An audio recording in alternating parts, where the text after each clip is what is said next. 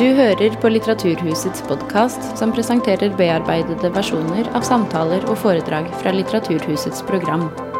Er du interessert i mer informasjon, kan du gå til litteraturhuset.no for oversikt over alle våre arrangementer.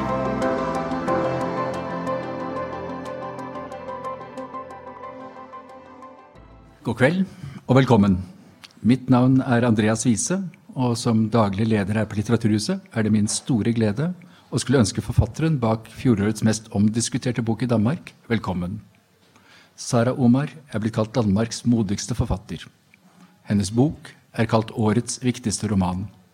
Bare den første måneden solgte debutromanen 50 000 eksemplarer.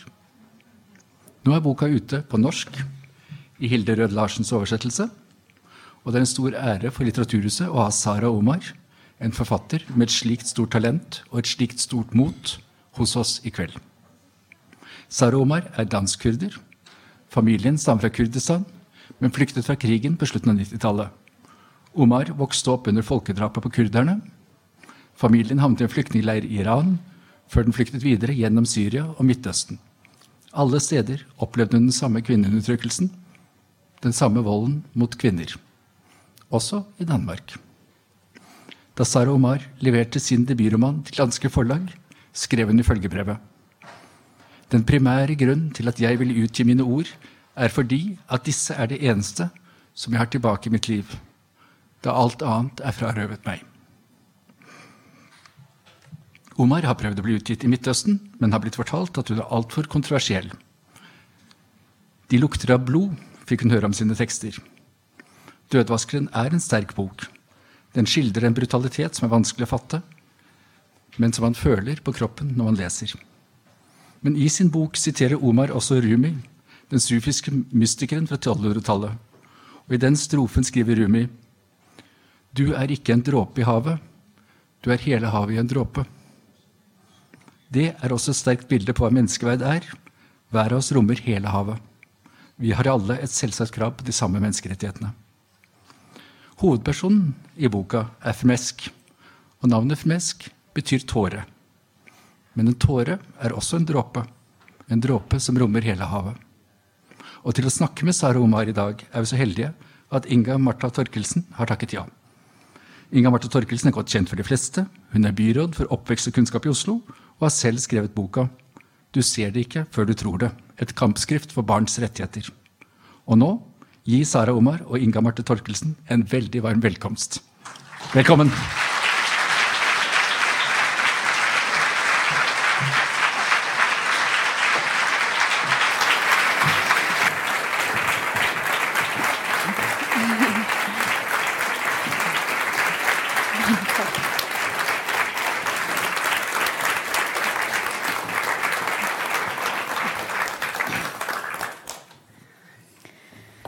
Tusen takk for den varme applausen, særlig da til deg, Sara.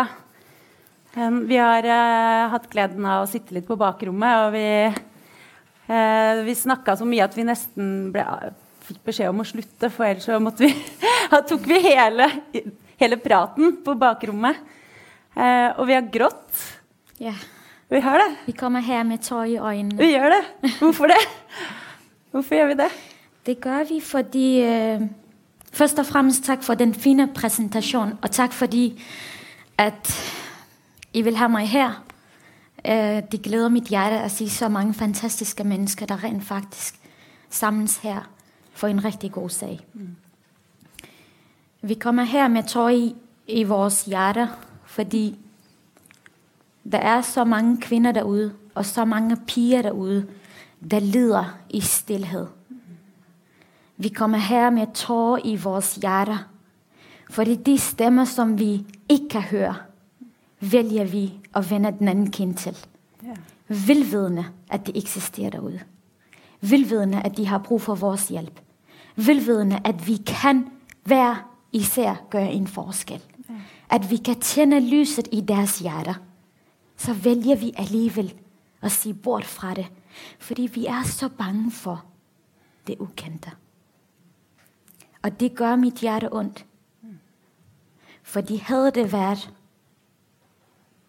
anderledes, så vil verden se anderledes ud i dag. så vil vi have en verden, hvor samtlige mennesker vil kunne have haft rettigheder. Rettigheder, som de i forvejen er født med. Det er ikke rettigheder, de kommer og tager fra nogen. Det er rettigheder, de har. Tror du, Sara, at folk undervurderer, hvor vigtige de er som enkeltmennesker? Det gør man i den grad.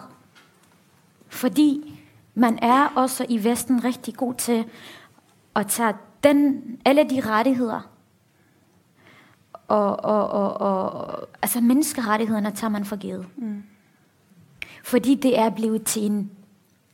Man har vendet sig til det simpelthen. Og bare fordi man selv har det godt, så glemmer man, at man måske har en nabo, der ikke har det godt. Og de trænger jo ikke at være kurdiske eller minoritetskvinder, som du skriver om. Det kan være en kurdisk kvinde. Det kan være. Det kan være en afghansk kvinde. Det kan være en kvinde fra Bangladesh eller fra Indien. Det kan også være en kvinde fra Norge med norsk blod i hendes år. Fordi undertrykkelse findes i alle former. Undertrykkelse findes i alle samfundslag. Jeg har blot taget udgangspunkt i det, som jeg selv kender til, og som jeg har indsigt i. Fordi det er kun på den måde, jeg kan have respekt for mig selv. Jeg kan kun røre ved det, som jeg kender til. Så må de andre tage sig af det, som de kender til. Og så kan vi gøre det til en fælles kamp. Jeg kender mig jo igen. Som Andrea sa, så skrev jeg også en bok etter kampskrift det også, om barns rettigheter, både gutter og jenter og alt derimellom, som barna eventuelt måtte definere sig som. Og det er jo de samme tingene som sker. Tabuisering, skam, som blir værende hos de som er utsatt, fordi vi ikke taler om det. Og vi ser bort, fordi det er lettere å se bort, fordi det er vondt og gå ind i smerten og se hvad som faktisk sker bak hjemmets 4 vægger, for eksempel. Ja. Men hvad er vigtigst? Hvad er vigtigst? Altså, jeg tror, det er et spørgsmål om, hvad vi som mennesker vægter højt. Tænk, hvis det skete for din datter. Tænk, hvis det skete for din veninde. Tænk, hvis skammen havde omsluttet din barnebarns hjerter. Hvad vil du gøre? Jeg tror, i bund og grund handler det om, at vi skal sætte os ind i andres sko. At vi skal sætte os ned og forstå, hvorfor vi ikke vil forstå. At vi skal sætte os ned og diskutere, hvorfor vi overhovedet diskuterer menneskerettigheder, når det er en selvfølge. Og så skal vi også blive bedre til at lade være med at diskutere, hvad vi skal diskutere. Hvad mener du med det? Jamen, vi bliver ved med at diskutere, hvad vi skal diskutere, og vi bliver ved med at diskutere, hvordan vi skal diskutere, i stedet for at diskutere problemerne. Og finde reelle løsninger på problemerne. Og det er jo det, der gør, at man ikke kan komme videre. Man kan simpelthen ikke komme videre, fordi vi har så travlt med at blive sat i kasser, og bliver puttet i et hjørne, og er bange for, hvordan andre vil se på mig, hvis jeg nu påpeger et problematik, der findes derude. Ikke for at problematisere den, som højrefløjen gør, men for at finde løsninger. At man snakker om problemerne, fordi man er et bekymret individ. Ikke sant? Det er der, vi skal hen. Og så skal vi huske at gøre det med respekt, integritet og forståelse for det mennesker, som vi rent faktisk står overfor. Men vi skal ikke bagatellisere eller glatte over. Vi må sætte søkelyset ret på og snakke ærligt om det. Lige præcis. Vi bliver nødt til at blive bedre til at sætte fokus på problemerne der, hvor det findes. Om det er i muslimske miljøer, eller om det er i miljøer, hvor muslimer slet ikke befinder sig. Vi bliver simpelthen nødt til at finde og afgrænse. Men også at finde ud af, hvad er det kernen af problemerne er. Hvor kommer de fra? Altså tager vi og snakker om problemerne, så skal vi ikke være bange for, hvor problemerne har deres rod. Fordi ja, der er mange, der siger, at Dødvaskeren er en stærk, kritisk bog af religion islam. Men Dødvaskeren er i bund og grund en stærk, kritisk bog af mennesket. Det er mennesket, der vælger at bruge religion som en våben. Fordi det er mennesket, der er i stand til at tage beslutninger. Ja. Det er jo ikke bogen, der er i stand til at tage beslutninger. Bogen er blevet nedfældet for 1400 år siden. Vi kan vælge at læse den eller lade være. Men vi kan også vælge at læse den og studere den, fortolke den mildere og lade være med at tage den bogstaveligt. Den boka, hvor mange af dere har læst den så langt? Den er netop kommet på norsk, men den har været ute på dansk en stund. Nogle af dere har læst den. Jeg regner med, dere kanskje har haft det som mig, som har trængt en del pauser indimellem. Jeg har været borti det meste, tror jeg, av historier, og likevel, det er riktigt, som de siger, at det renner jo blod ut av boka. Og det er beinhard realitet, beinharde realiteter, som du beskriver. Men vi kan jo ikke bare se bort, for det sker jo. Så nu må dere stålsætte dere lidt, og så skal du starte med at læse introduktionen til denne boka. Jeg vil ikke afsløre særlig meget fra Dødvaskeren, fordi jeg kan se, at der ikke er særlig mange, der har læst den med god grund, fordi den er lige udkommet. Og tak, fordi I tager så godt imod Dødvaskeren. Jeg kan se, at den allerede er på bestsellerlisten. Ja, og det, så det er jo er rigtig for. Dejligt. Det er fortjener en applaus, faktisk.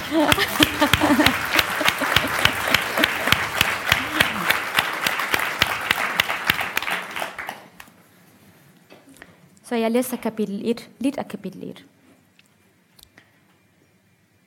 10. august 2016. Skyby Hospital, Danmark. Randa løber ud af huset. Hendes kjole er plettet af blod. Lige efter hende kommer faren. Hans ansigt koger af vrede. Han råber om den skam, der er slået ned midt i hans families skød. Min ære er krænket, brøler han. Vores familie ligger i ruiner som husene omkring os. Randa skriger hæst. Hun prøvede bare cyklen. Og blodet kommer sig selv. Hun er bange. Vil bare trøstes. Hun er bange for blodet, der pludselig løb ud af hende, som tykt, rødt tis. Bange for faren, der eksploderede, så snart han så hende. Han griber fat i hendes hår og tvinger hende ned på grusvejen. Flere folk samler sig. Hun har jo bare cyklet, råber en skinger stemme bag dem. Skån vores datter, skån hende min mand, vores lille liv. Faren slår pigen hårdt og river hende tæt hen til sig. Jeg kan ikke leve med en skændede datter, råber han og trækker en kniv fri af bæltet. Allahu Akbar, Allah er størst, lyder stemmerne omkring dem. Varmen er kvælende. Mændenes brusede bokser klipper til huden. De tætvævede sorte chadors damper om kvindernes kroppe. Visken og spreder til råb. Skån hende, skriger kvinden bag dem igen.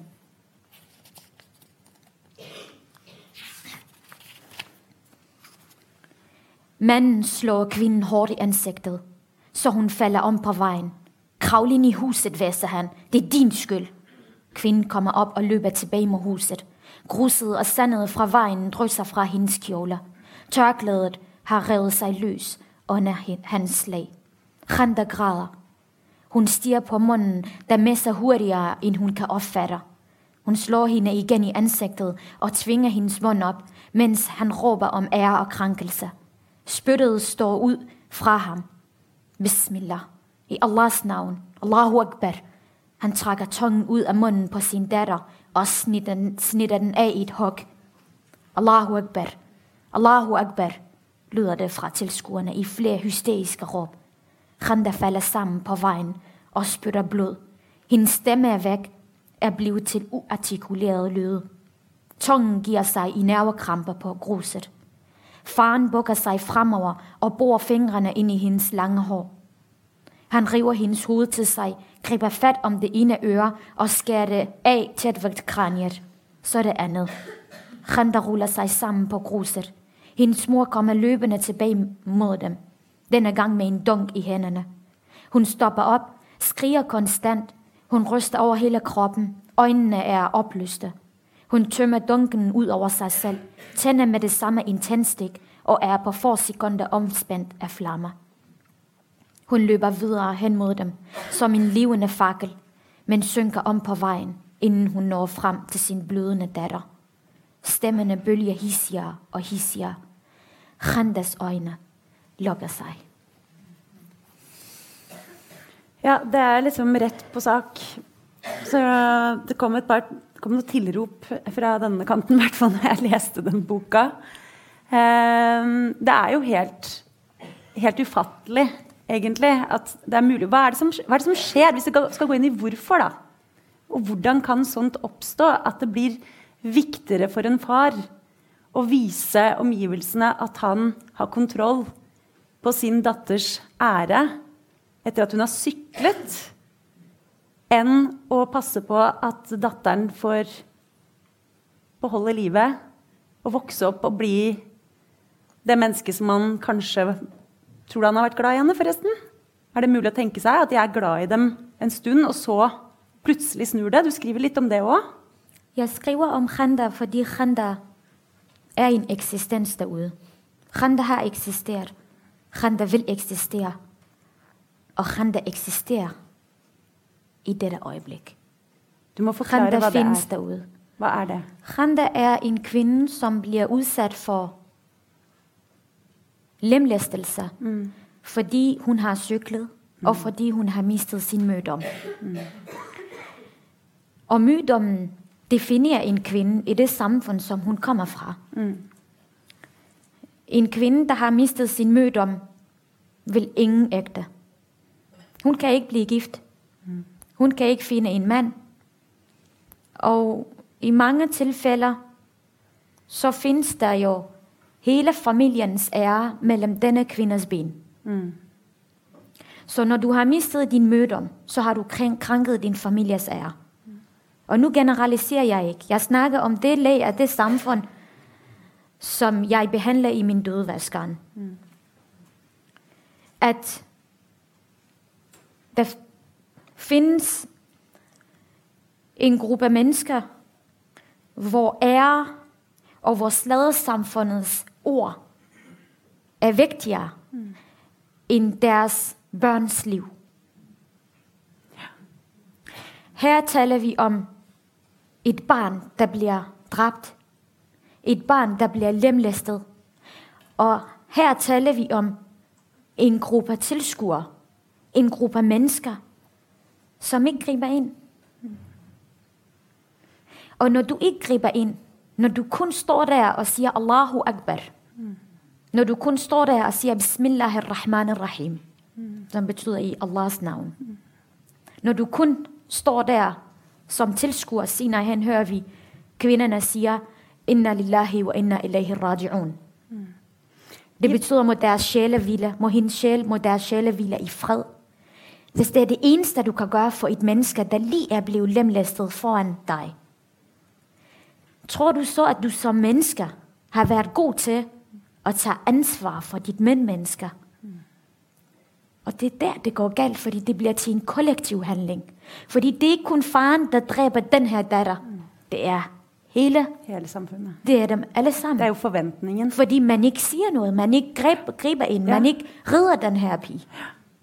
Den eneste, der siger noget, det en kvinde, der står blandt publikum. Og det moren. Og hun som brænder sig selv i afmagt. I afmagt. Men senere I boka, så skriver du jo, du kommer jo tilbake til det med jomfrudom. Vi vet jo nå at ikke det finnes noe jomfruhinne, faktisk. Men jomfrudommen. Og da det en kvinne som flykter fordi hun ikke har blødd på bryllupsnatta. Og så prøver en sentral mann da, I denne boka, som hedning, og som tar avstand fra religion. Han prøver å si at, altså morfaren til Fermesk, Han prøver å si... Darwish. Ja. Darwish. Darwish. Ja. Han prøver å si at det finnes ingen jomfruhinne. Og noen blør, og noen blør ikke. Og så blir kvinnene så rasende. Og så sier de at de vil ikke høre snakk om bøker og vitenskap. Og de er glade for at de ikke har utdanning. Hvorfor det, tror du?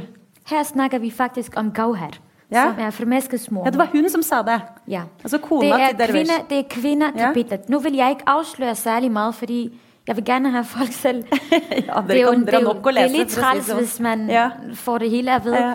Men i det kapitel har jeg prøvet at gengive, eller i hvert fald beskrive, hvordan kvinder er kvinder værst. Ja. Hvordan kvinder vælger at straffe hinanden, fordi de simpelthen er uoplyste. Ja. Her har vi med en kvinde at gøre, som det er i øvrigt dødvaskeren. Hun hedder Gauhar, og hun er med til at ligesom male, fordi hun siger, at der er et problem, som de har brug for at løse. Hun går ind og snakker med kvinderne og prøver på at fortælle dem, at hun fra hendes mand har hørt, at der findes bøger, der fortæller, at jomfruhinden, eller hymenalranden, eller hymen, eller hvad man nu kalder det nu om dagen, er forskellige fra kvinder til kvinder. Om det overhovedet findes, det må forblive et spørgsmål. Men kvinderne vælger og ikke lytter til hende. Ja. 1, fordi de er bange for det ukendte. 2, fordi de ikke vil opløses. 3, fordi de har accepteret, at ikke udvikler sig som mennesker.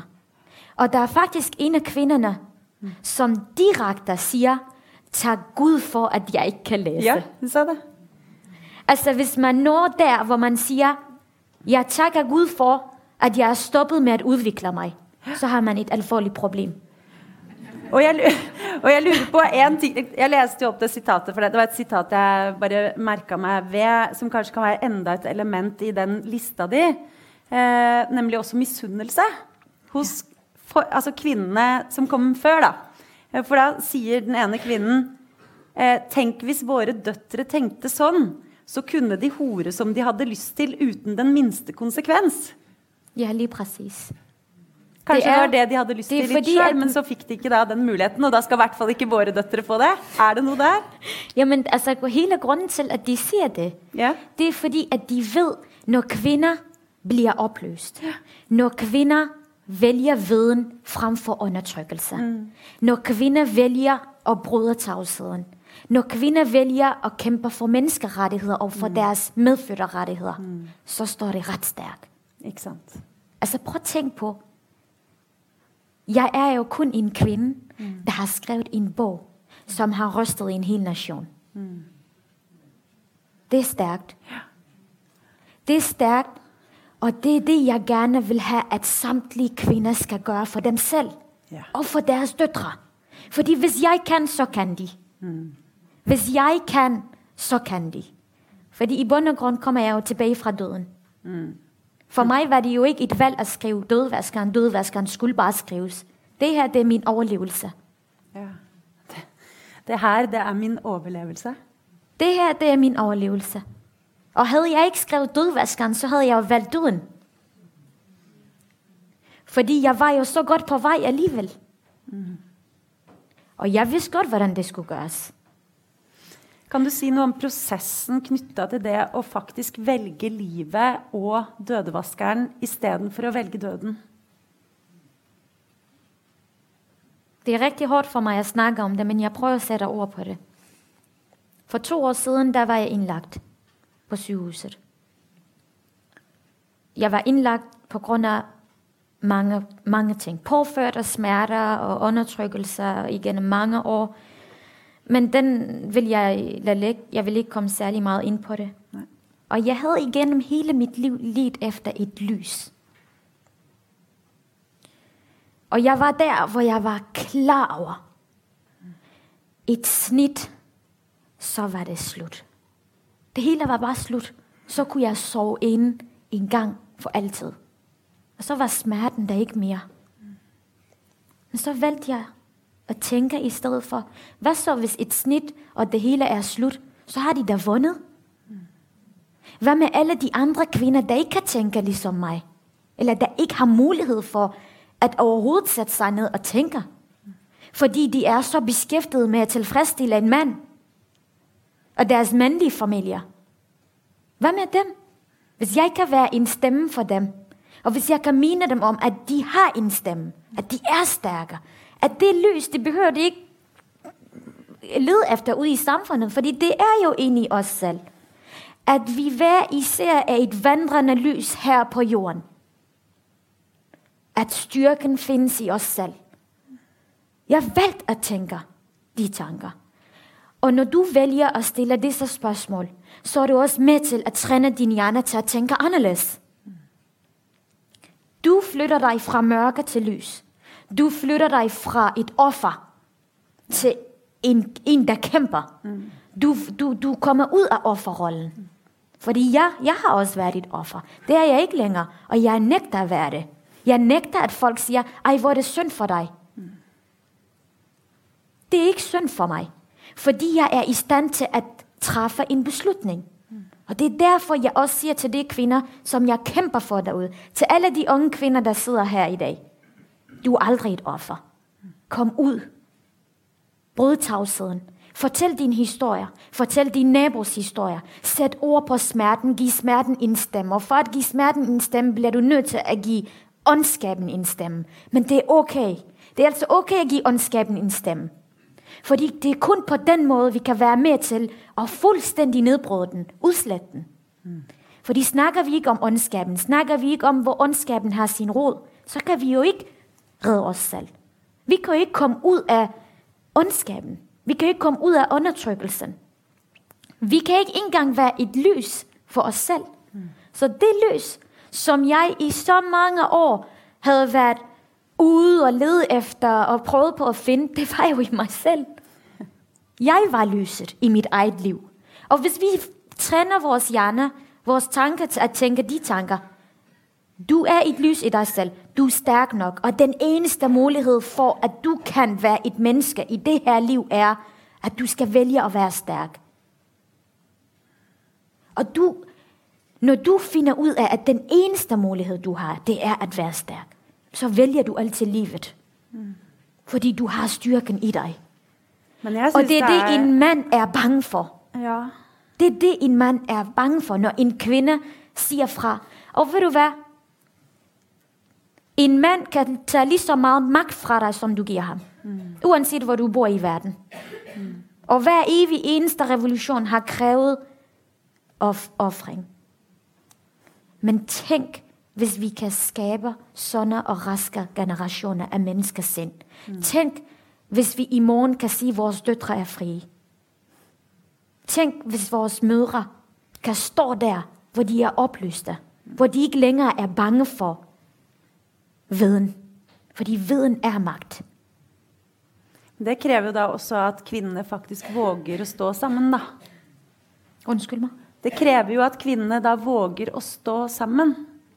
Og at også mænd tør at slutte op om det menneskerettighedsprojektet, som du her viser frem. Og ikke gjemme sig, fordi de er redde for konsekvenserne. Du siger jo, at du har oplevet så mye, du har på en måte næsten blitt dræbt, så du har ingenting at tape. Og så vil andre sige, at vi har for mye at tape. Vi tør ikke.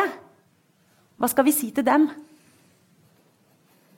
Jeg tror, vi skal starte med et spørgsmål. Hvad vil du gøre, hvis din datter bliver undertrykt? Hvad vil du gøre, hvis du sætter din datter i den samme undercirkel, som du selv er blevet udsat for? Vil du gerne have, at din datter bliver fri? Eller vil du gerne forblive et ægteskab, hvor du bliver banket guld og blå foran din datter, hvor du sender et udlagt menneske ud i samfundet, og så oven i købet beder hende om, at hun skal udrette? Altså bare fordi man siger, at alle de unge kvinder, der går på universitetet og tager sig en lang videregående uddannelse og lærer multiplikationstabellen, det betyder da ikke, at de er frie mennesker. Og det er jo Daria et godt eksempel på her i bogen. Hun er medicinstuderende. Hun tager en prestigefyldt uddannelse. Hun kommer til at tjene kassen Hun kommer aldrig til at mangle på den økonomiske side. Men hvem går pengene til? Hvem er det, hun arbejder for? Og bliver hun nogensinde anerkendt?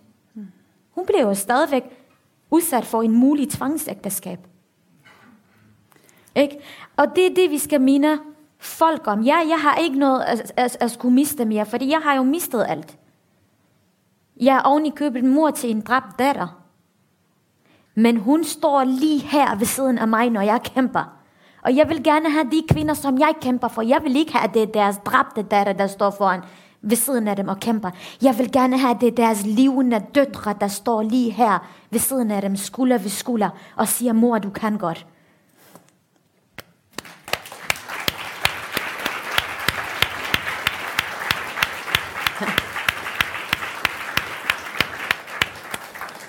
Hvis vi da går til hvordan resten av samfunnet skal ta imod dette projektet. Tag imod mig. Og ta imod budskapet. Hvad ønsker du dig? Hvad har du sett i mottagelsen av dødevaskeren i Danmark? Og hvad ønsker du, at Norge skal gøre? Jeg er blevet taget rigtig godt imod i Danmark. Af folk, af medierne, af de forskellige menneskerettighedsorganisationer. Så sent som for en uge siden blev jeg spurgt, om jeg ville være ambassadør for Børnenes Vilkår. Ja. Jeg har lige været på Amnestys landsmøde og har haft et arrangement med dem og snakket om mulige samarbejder. Og når du kritiserer et samfund, så skal du også forvente, at det samfund vil jo reagere på godt og ondt. Så der har været forskellige reaktioner. Men hvis der ikke er reaktioner, så er der heller ikke nogen kamp. Og grunden til, at folk overhovedet vælger at reagere, hvis vi siger negativt, så betyder det, at problemerne findes. Fordi hvis problemerne ikke fandt, så ville de jo ikke reagere på den måde. Nej. Ikke? Ja. Og modtagelsen har jo været fantastisk. Og det er ikke kun mig, de tager imod. Fordi jeg er bare et menneske med en mission. Jeg er en soldat i hele den her kamp. Jeg er den, der bringer et bud. Jeg kommer og siger, ja, vi har nogle problematikker, som vi bliver nødt til at italesætte, og som vi bliver nødt til at snakke om. Men det som og samfundet tager imod budskaberne. Og det, jeg kan se derude nu her, det er ring i vandet. Det er en bevægelse. Ja. Der er blevet skabt en revolution. Og den revolution, siger jeg, når jeg modtager alle de brev og alle de henvendelser fra de kvinder, som fortæller mig deres historier. Når jeg sidder til de forskellige arrangementer, hvor folk, de rækker hånden op for at dele ud af deres historier. Hvor folk siger, det er okay. Det er okay at kæmpe. Og hvor folk siger, jeg er et fritgjort menneske. Jeg har selv ikke nogen problemer. Men hvad kan jeg gøre for andre? Ja. Hvordan kan jeg hjælpe? Det gør mit hjerte glad. Fordi så ved jeg, at samfundet ikke kun består af narcissistiske og egoistiske mennesker, der kun tænker på dem selv. Ja. Så ved jeg, at samfundet består af borgere, der rent faktisk er bekymrede for andres vi og vel. Borgere, der gerne vil gøre en forskel. Der gerne vil være der for andre. Og så kan jeg mærke den kærlighed og barmhjertighed, folk har i deres hjerter. Og det er det, der giver mig mod og styrke til at fortsætte. Og jeg håber, at det er den samme bølge af reaktion, at jeg vil møde her i Norge. Allerede i dag har jeg mødt rigtig mange passionerede og hjertevarme mennesker. Jeg er blevet mødt med kærlighed af både mit nyt forlag, men også af det folk, som jeg er blevet interviewet af. Og det betyder jo, at folk vil gerne have en verden. I morgen skal være bedre end i dag. Og er det ikke det, vi alle sammen skal kæmpe for?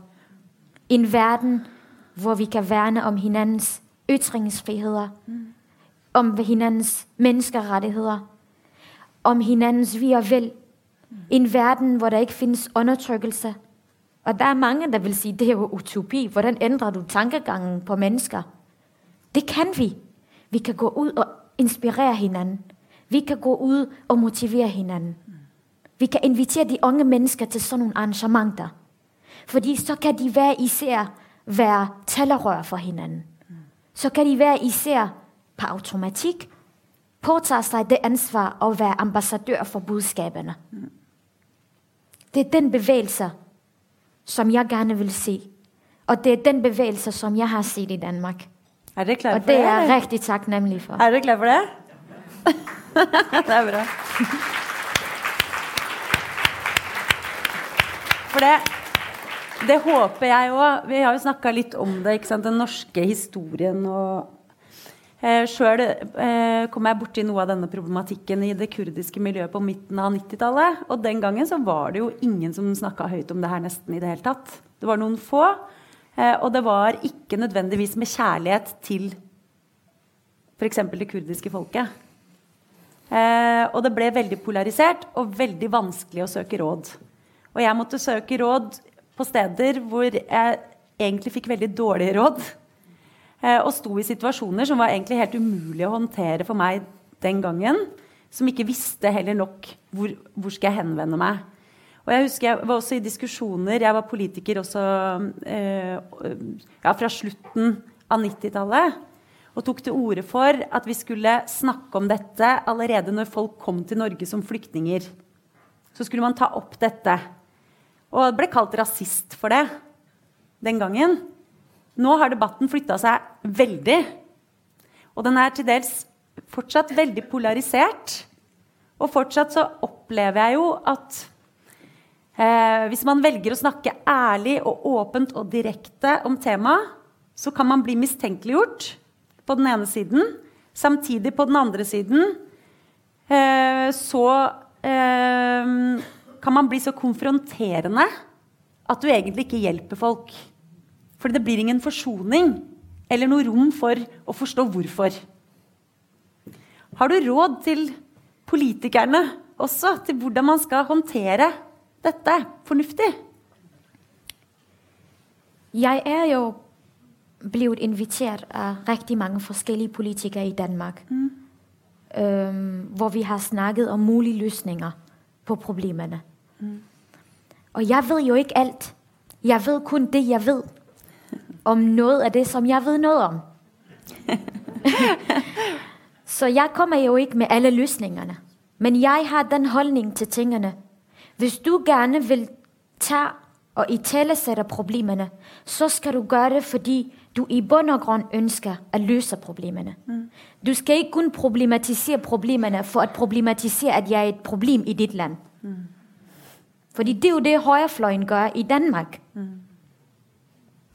Jeg er et problem i deres øjne, fordi jeg har et muslimske baggrund, og fordi jeg er det menneske, jeg er. Og de vil jo gerne til enhver tid sende mig tilbage til der, hvor jeg kommer fra. Men de glemmer, at jeg har mistet mit hjem. Mit hjem er Danmark. Så det er der problemet er. Og venstrefløyen da? Og venstre, så har vi en anden fløj, som er for berøringsangst. I bund og grund kan de godt opnå en forståelse af problemerne. Og de kan de også, fordi det er intelligente folk. Her taler vi om folk, som rent faktisk har magten til at kunne nå ud til folk. Banker på dørene. Snakker til folk. Men også nå ud til, til minoriteten. Men de forbliver der, hvor de forbliver, fordi de er bange for at blive kaldt for et ondsindet mennesker. Fordi de tager problemerne op og snakker om det. Jeg tror det er til dels rett, Sara. Jeg kjenner jo venstrefløyen godt fra Norge. Til dels er det fortsatt noe. Og så til dels så tror jeg det også er at man er redd for at det skal bli vanskeligere for jentene. Det er ikke sjelden at det kommer jenter, jeg kommer i snakk med unge jenter, piger i Norge, som sier at de er så lei av at det bare snakkes om problemer. og at de opplever at familien kanskje lukker seg mer, kanskje blir mer konservative, at miljøene trekker seg mer unna, og blir som forsvarsmekanismer trer inn, ikke sant? Hvis jeg kan ta en parallell til Palestina, Gaza, hvor jeg var i år 2000, så møtte jeg mange kvinner som kjempet mot æresdrap og vold. Men de opplevde at det var fryktelig vanskelig å kjempe den kampen, fordi hver gang de satt søkelyset på et problem, så kom israelere og sa, se hvordan araberne er. Ja. Så ble det overskrifter i avisene. Ja, lige præcis. Ja, så det ble krav om å holde kjeft om problemene. Før okkupasjon først, menneskerettigheter etterpå. Og sånn har det fortsatt. Men ser du noe av det samme problemet, at fordi det er så hardt søkelys på minoritetene, så blir kravet om på en måte å slutte rekkene stort.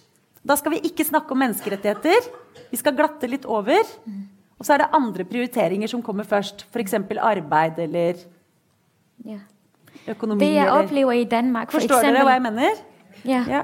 Det jeg oplever i Danmark, hvis Thomas vælger at gå i en butik og stjæle en pakke cigaret, så kommer han aldrig til at få overskrifterne i de forskellige aviser. Der bliver aldrig skrevet om, at Thomas med dansk baggrund stjæler en pakke cigaret fra kiosken. Men hvis det er Mohammed, der gør det, så er Mohammed i samtlige aviser, Mohammed bliver populær, og Mohammed er forbryderen. Det er et af problemerne. Det andet problem, det er, at højrefløjen, for hver gang der bliver sat noget på dagsordenen i Danmark, det er højrefløjen, der kommer med et forslag til det. Ja. Vi bliver så passive. Og grunden til, at venstrefløjen har tabt slaget til højrefløjen, det er fordi venstrefløjen er ikke stærk i deres retorik. Venstrefløjen er ikke stærk nok til at komme med forslag til tingene. Ja, de gør det. De kommer med forslag til tingene, men de skal være lige så stærkere. Og det er jo derfor, at man ikke længere kan finde ud af, hvad er Dansk Folkeparti, og hvad er hvad står Socialdemokraterne for? Ja. Og det er et stort problem, fordi Socialdemokraterne har altså også udrettet rigtig godt inden for udlændingeområdet, hvis man kigger flere år tilbage. Og problemet her er, det er, at man ikke langer ud på samme måde, som man kunne have gjort, hvis det var en dansk familie, der havde problemer. Man er bange for, at man vil støde den familie, som har en anden baggrund. Man er bange for at træde dem over tæerne. Man er bange for at få racistkortet. Man er bange for at blive sat i bås med nogen, hvis værdier man forkaster.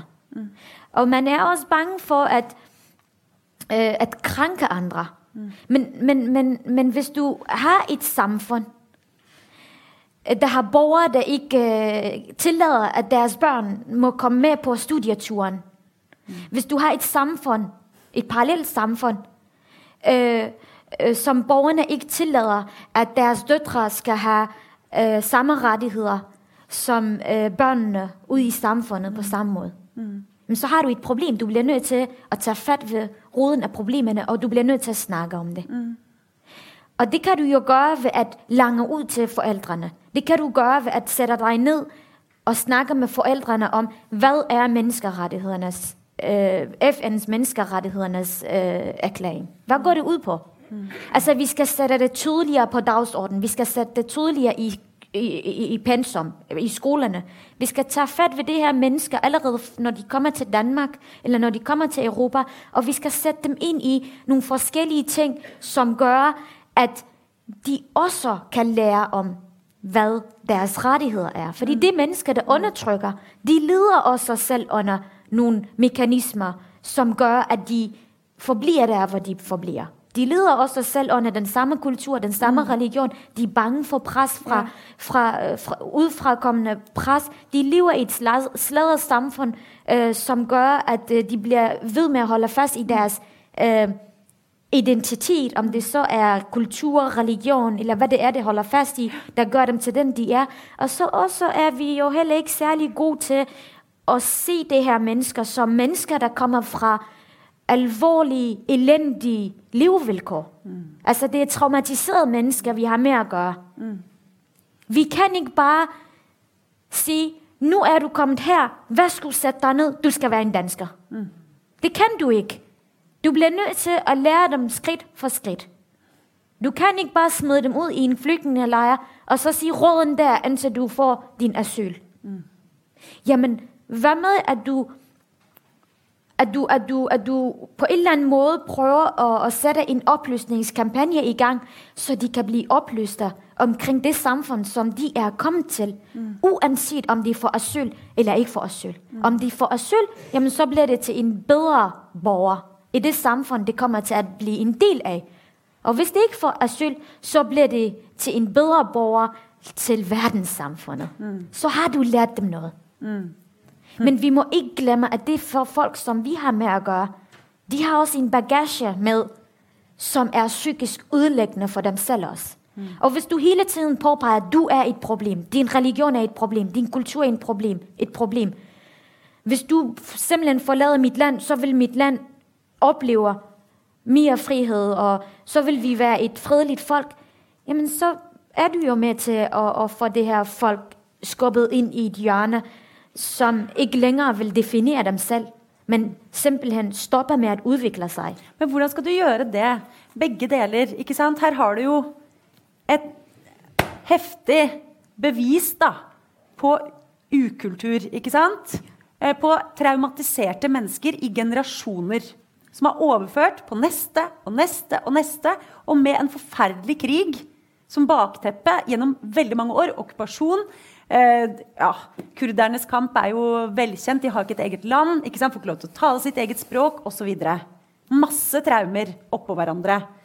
Og du beskriver det jo veldig tydelig hvor ille dette er. Og så setter du det med flombelysning. Og ære være deg for det. Så tenker jeg sikkert at mange kurdere da, sånn som jeg kjenner, mange kurdere i alle fall, og sånn som jeg kjente også problematikken rundt Shilan Shor, som ble drept eller drevet til selvmord, en kollega av oss fra SV i Bergen, som jeg har vist deg på bakrommet, som vil si liksom at du bare enda en bok, ikke sant, om hvor forferdelig kurdisk kultur er. Hvordan møter vi det? Fordi vi må ha dette fram. Dette må fram i lyset. Og samtidig så skal vi møte folk med respekt og kjærlighet. How? Det vi kan gøre, det er, altså jeg har prøvet at bruge kurdernes historie som bagtæppe i hele dødvaskeren. Ja. Fordi her er der tale om et folk, der er blevet brutaliseret igennem historien. Af nabolandene, om det har været på grund af politiske årsager, økonomiske årsager. Det er fuldstændig ligegyldigt. Vi taler om et folk, der til den dag i dag bliver brutalt behandlet. Fordi Vesten lukker øjnene over for raslerne. Fordi de har selv økonomiske interesser i området. Ja.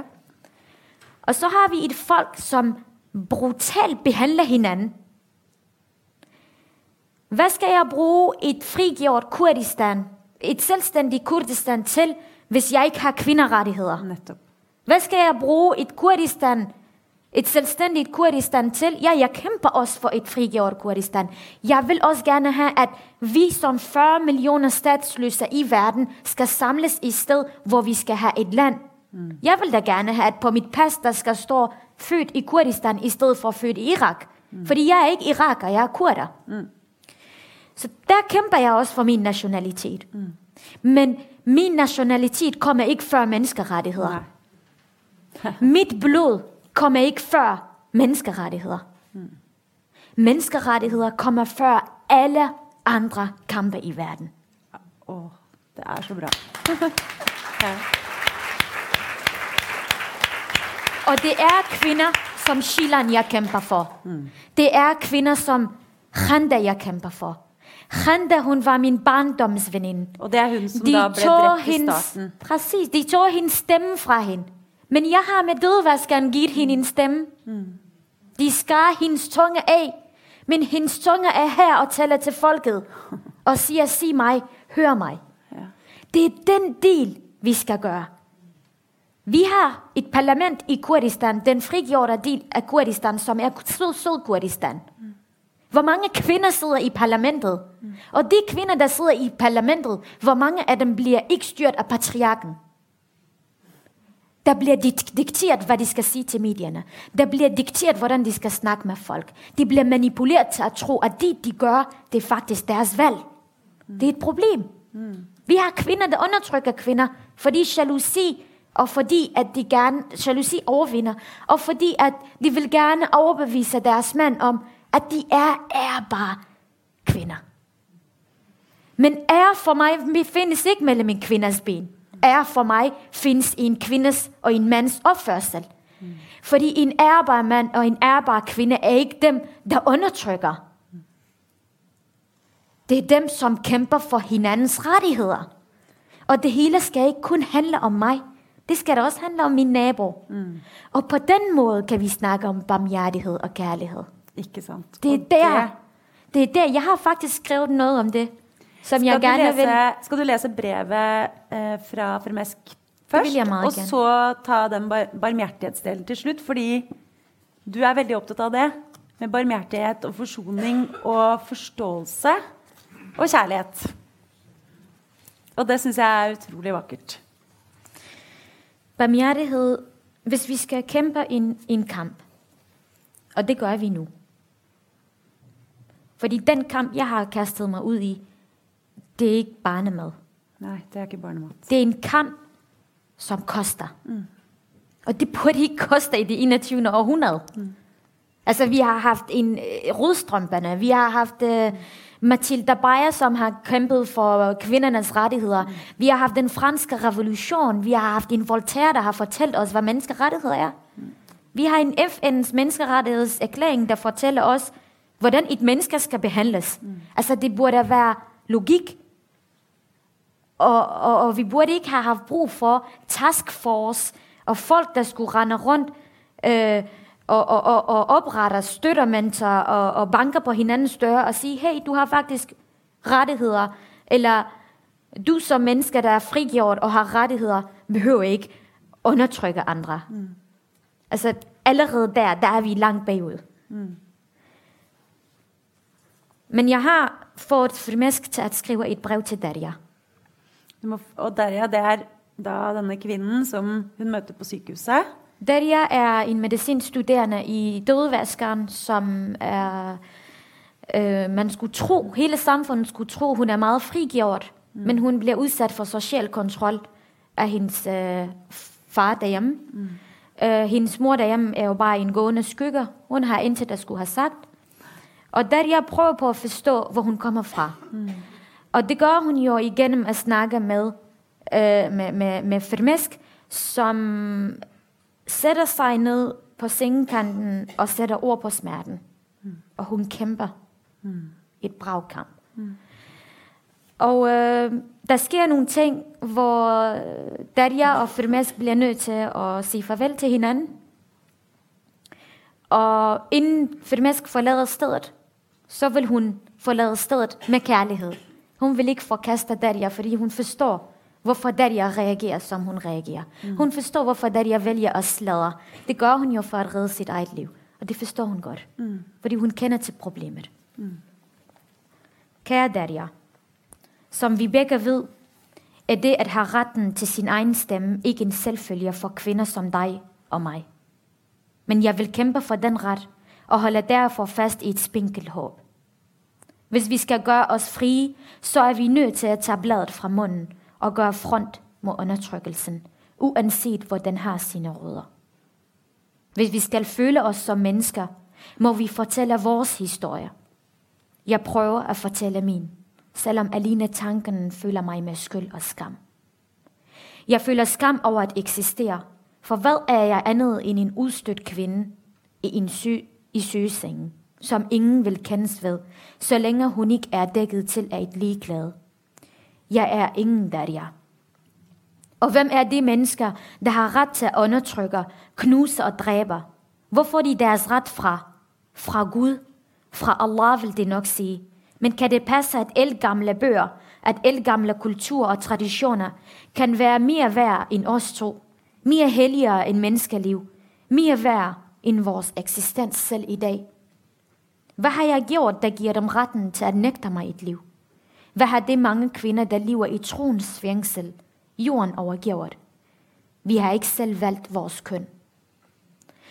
Når du allerede fra fødslen stemples, fordi du kun er en pige, når du fødes med markadernes skyld og skam præget ind i hovedet, fordi du kun er en pige, når dit vilkår som menneske er, at du aldrig vil være god nok, fordi du ikke er født som dreng, så har du kun 3 veje, du kan vælge gennem livet. Du kan forsøge at holde ud, dræbe din stemme og gennemleve volden og undertrykkelsen som en tavs eksistens bag dit slør. Du kan dø for din egen hånd eller en mands. Eller du kan forsøge at bryde fri, selvom det koster dig alt, måske endda livet. Vi bliver nødt til at tage kampen op, for det er vores liv, der er på spil. For mig handler livet om at fastholde troen på sig selv som mennesker, så ondskaben ikke får lov til at æde af en mere. Dog giver mine ord ondskaben en stemme, men det gør jeg for selv at blive hørt. Mine ord er det eneste, jeg har tilbage. Det er grunden til min overlevelse. Jeg er ingenting uden dem. Kære Darja, jeg håber, at du vil tage mine ord til dig, hvis du en dag siger dem trygt i en bog. At det vil vise dig vejen helt derinde, hvor din frihed ligger gemt. At det vil få dig til at indse, at det eneste valg, du har, det er at være stærk. Husk, at du er dyrbar. Med kærlighed, Firmesk.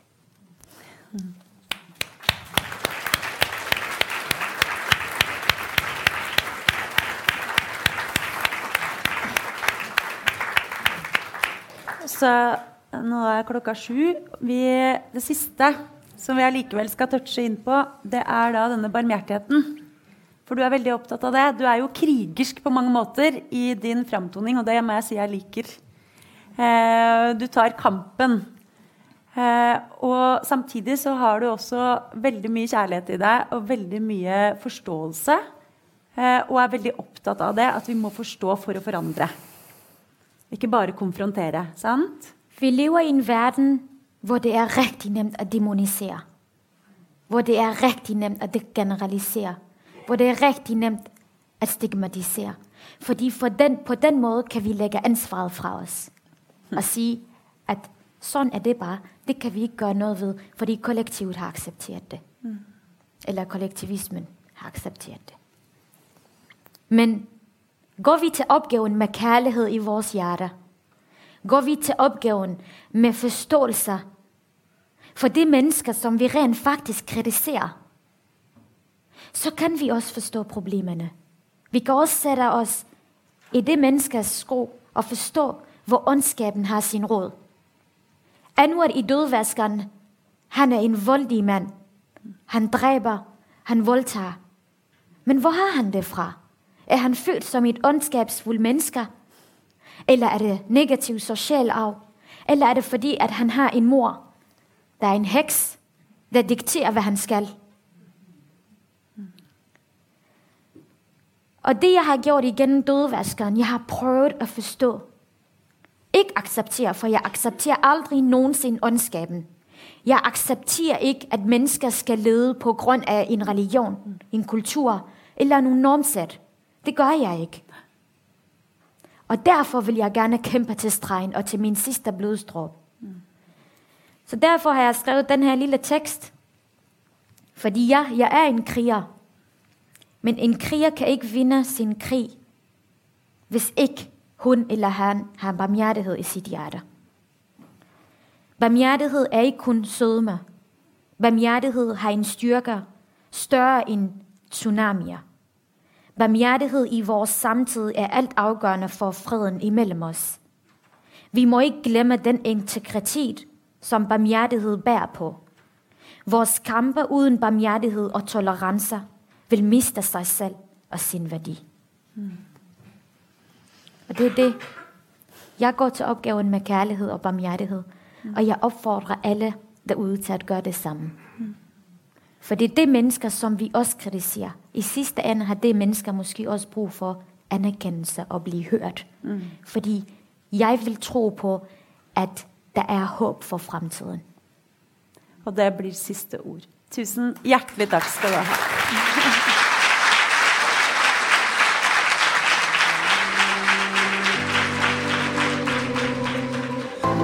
Du har hørt på Litteraturhusets podcast, som presenterer bearbeidede versjoner av samtaler og foredrag fra Litteraturhusets program.